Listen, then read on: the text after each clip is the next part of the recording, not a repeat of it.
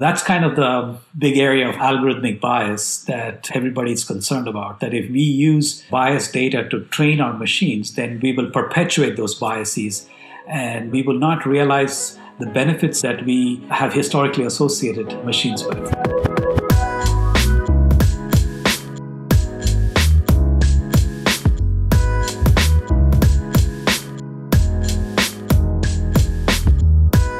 I've been thinking a lot about the trust we have in technology. We have allowed Alexa, Siri, Google, and Facebook to become part of our lives. These tech giants use this trust to access our data and give us a rich user experience. At the same time, they invade our privacy and take advantage of the data we provide to make a profit. This dilemma is at the heart of an idea called the privacy paradox. Our willingness to trust machines with our data to receive better experiences, and the fear that our data could be exploited. And as we see more headlines about algorithmic bias and AI and machine learning, I started asking myself, how much trust is too much? So I sat down with my friend Shyam Sunder, who runs the Media FX Research Lab at Penn State, and we had a good chat about it. So Shyam, you and I have had some very interesting conversations, and you were telling me about all the work you're doing in AI. And I was thinking, over the last few years, the field has just gone crazy. There has been an explosion of studies and research on the social, ethical aspects of AI and trust, has it not? I think some of the breakthroughs in technology, they've all kind of come together. We now have the computing ability for quickly crunching big data and being able to make sense of it. We are able to train machines with lots of data. And so it's not just our field. AI in general has kind of exploded into being. So if my wife says, kale has more iron than spinach, and I'm doubtful of that information, so I turn to Alexa and say, which has more iron content, kale or spinach? And she would give the answer very specifically, or we might have disagreements about who acted in which movie and so forth. So one day I programmed Alexa to answer the following question. Alexa, who does the most work in this house? And then Alexa gives the answer saying, Shyam does the most work. And just to illustrate the point that this presence of a machine saying something is a very powerful kind of force, and that's kind of how we are psychologically wired. So why are we so wired to trust machines? Well, I think historically, machines have been kind of known to be accurate, right? ATMs, they almost never get it wrong. We trust ATMs because they give you the exact amount of cash you don't have to count. They are programmed to be accurate. We think that they are efficient. They do not have memory problems like human beings, whereas machines, once you program a piece of information to them, they tend to be pretty reliable on that front. Also, they do not gossip behind our back. It'd be fun, though, to have a gossiping machine. They do gossip behind our back in a way. A key word there is interoperability, where machines have started talking with each other. Many times in my talks, I've played this hilarious ACLU video, envisioning what a future would be, where a guy calls a pizza shop. Pizza Palace. Is this Mr. Kelly? Yes? Thank you for calling again, sir. I show your national identification number as 610-204-9998-45-54610. Is that correct? Yes. Thank you, Mr. Kelly. I see you live at 736 Montrose Court, but you're calling from your cell phone. Are you at home? I'm just leaving work, but I'm... Oh, we can deliver to Bob's Auto Supply. No, I'm on my way home. How do you know all this stuff? We just got wired into the system, sir. Oh, well, I'd like to order a couple of your double meat special pizzas. Sure thing. There'll be a new $20 charge for those, sir. What do you mean? Sir, the system shows me that your medical records indicate that you have high blood pressure and extremely high cholesterol. The total is $67 even. $67? Well, that includes the delivery surcharge of $15 to cover the added risk to our driver of traveling through an orange zone. I live in an orange zone? Now you do. Looks like there was another robbery on Montrose yesterday.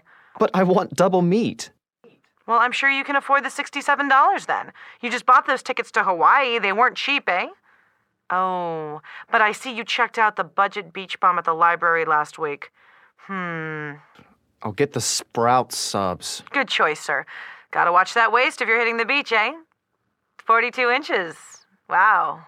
That's how much? Just between you and me, there's a $3 off coupon in this month's Total Men's Fitness magazine. Your wife Betty subscribes to that, right? Anyhow, clip that and it's $19.99 even. Whoa, looks like you maxed out on all your credit cards. Bring cash, okay?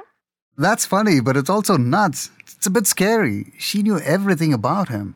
How does that even happen? So there are all these other systems that are talking to the pizza shop system, which is the healthcare system, the police system, and they're all kind of giving information to the pizza company so that it can calibrate the cost of the pizza for this customer. That is an illustration of how indeed machines do gossip. They've gotten to a point where now, unbeknownst to us, they are sharing information with each other. When we are online, you will suddenly see ads for products that you were talking about at home with your spouse. Or if you search for something on Amazon, suddenly you see ads for that populating around your screen when you're on Facebook or when you're on a Google search engine. Another thing that we think of machines as not being is as not being ideologically biased.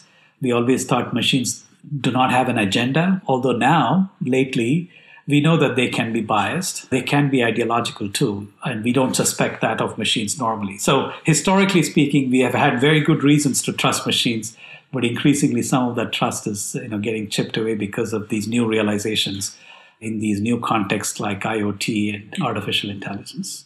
I read this newspaper report about Amazon, their project on screening applicants. Right. And of course, there was the gender bias. So what happened here? What was the intended effect and where did they land? So, big companies like Amazon, they get hundreds of resumes every day, right? So they need some kind of efficient way of processing these resumes so that they select just the best candidates for the review. What they do is train these machines based on their own repository of resumes from the last, let's say, 10 years of successful candidates and unsuccessful candidates.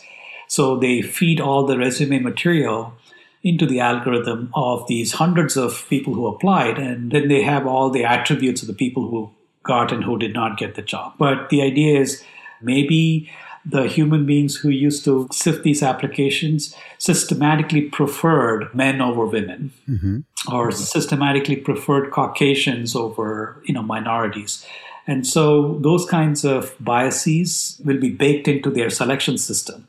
And if you then use that selection system as the training wheel, so to speak, for the algorithm, it's going to look at the gender data and then say, probability of this person getting the job is going to be lower because this person is female, for example. A lot of the companies that employed these, including Amazon, claim that they have never really deployed them because there are these fears that it would have gender bias and race bias and things like that. So machines need some data to seed the learning process. I mean, we know we live in an imperfect world. Where can we get this pure data? Well, yeah, that's the million-dollar question. Getting good data is very hard.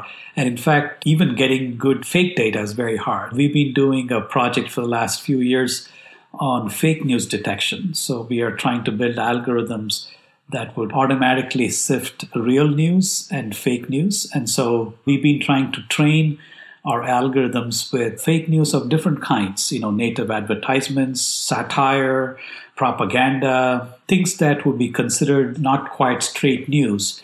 And as it turns out, it's actually quite hard to find solid fake stories. There is always a little bit of good mixed in with the bad, and there's like a lot of gray between the black and white. So to train the machine accurately is quite challenging. There are a lot of other factors that complicate matters when we train these algorithms. There's this famous black box problem that we know of with algorithms. But if you have trust in data, if you know that there's a track record, then you have a reasonable chance that it's going to behave in a way that will be desirable. And there is also mechanisms to go back and review and audit what the machine learning algorithm is showing us. And over time, you can make some course corrections to... Right. And it's an iterative process, right? So it kind of keeps improving itself with AI technologies. We are constantly teaching our machines how to be better by, showing where they went wrong. So if it keeps improving itself, does it mean machines have some sort of agency? Sure, yeah. Agency as a concept has always been associated with humans. A person as having more or less agency if they have more voice, or more control. So I come from a communication background. In all the models of communication, the source is kind of the most sacred, in fact, the starting point of communication. And so to the extent a person has the ability to be a sender or source, they are considered to have agency. And so when you think about agents in your real life, like real estate agents or travel agents, they are the gatekeepers of information. They have enormous amount of information at their disposal, but they take all kinds of very important decisions about exactly what should be delivered to you, what should be held back, what is appropriate. So when you think about it, this business is full of power. Historically, a few journalists and a few editors, the so-called journalistic elites in a newsroom, had access to the mass media channels, and they were the ones who had agency. They were the ones who could spread information to the masses. And now you and I use these social media vehicles and do the exact same thing, which is broadcast to millions of people all over the world. Now, as it turns out, machines have also acquired that ability. And so AI or machines in general can now have tremendous agency. So when you go to Netflix, for example, you get recommendations. And so the AI engine behind it knows your viewing patterns and personalizes the selection for you from among hundreds of movies. And so what this does is it actually brings machine agency, a non-living entity having agency, face-to-face with human agency. So it's my will to choose a movie to watch against Netflix's recommendation of what you should watch, right? And it seems so much more persuasive when it comes from the machine, not just because it's a machine, because it has infinite memory in a way that it puts it together and gives you the most appropriate recommendation that you cannot resist. That seems to be the perfect combination of all the movies you've liked in the past, right? It's not necessarily a bad thing, but it can be a bad thing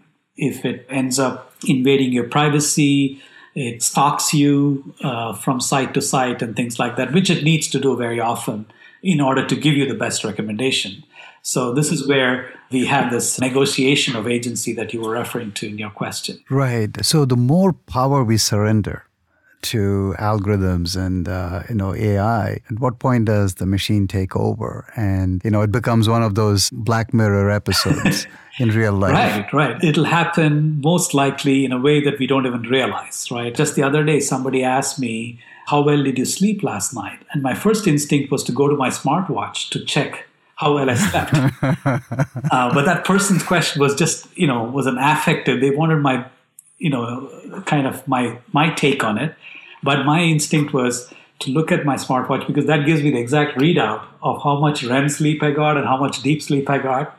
And I'm so used to it that I cannot think of even commenting on my sleep quality now without looking at that metric. Right. And then more recently, I just started wearing a patch for continuous glucose monitoring. So you don't have to finger prick to find out what your blood sugar is. So I'm wearing that now. Who knows? Pretty soon, people will be calling me cyborg because I have all these things attached to me, smartwatch and this glucose monitor and things like that. So I think it's in this kind of a subtle way, one by one, we become so enmeshed in all the gadgets that we don't see beyond them. It won't be the scary Terminator type invasion. It'll be, I think, much more subtle and much more civil in that we will accept it, we will recognize its value, and we will incorporate that into our way of life, I think. So where do you see all of this going? If you were to gaze into the crystal ball, what do you think the future holds for us? I, in general, and historically, I've been an optimist about technology. It all depends on how you use technology and how we kind of deploy it. We need not only good kind of psychological adjustment, but also good policies at all levels, at institutional level, government level, societal level as well. And I think the future is basically a future of collaboration. I love your optimism and the idea that it's all about finding the right balance between us and technology. Shyam, thank you so much for joining us today. This was terrific. Thank you. And look forward to, learning more about your work, but come back and visit us again. Thank you so much, Prabhu. It's been a pleasure.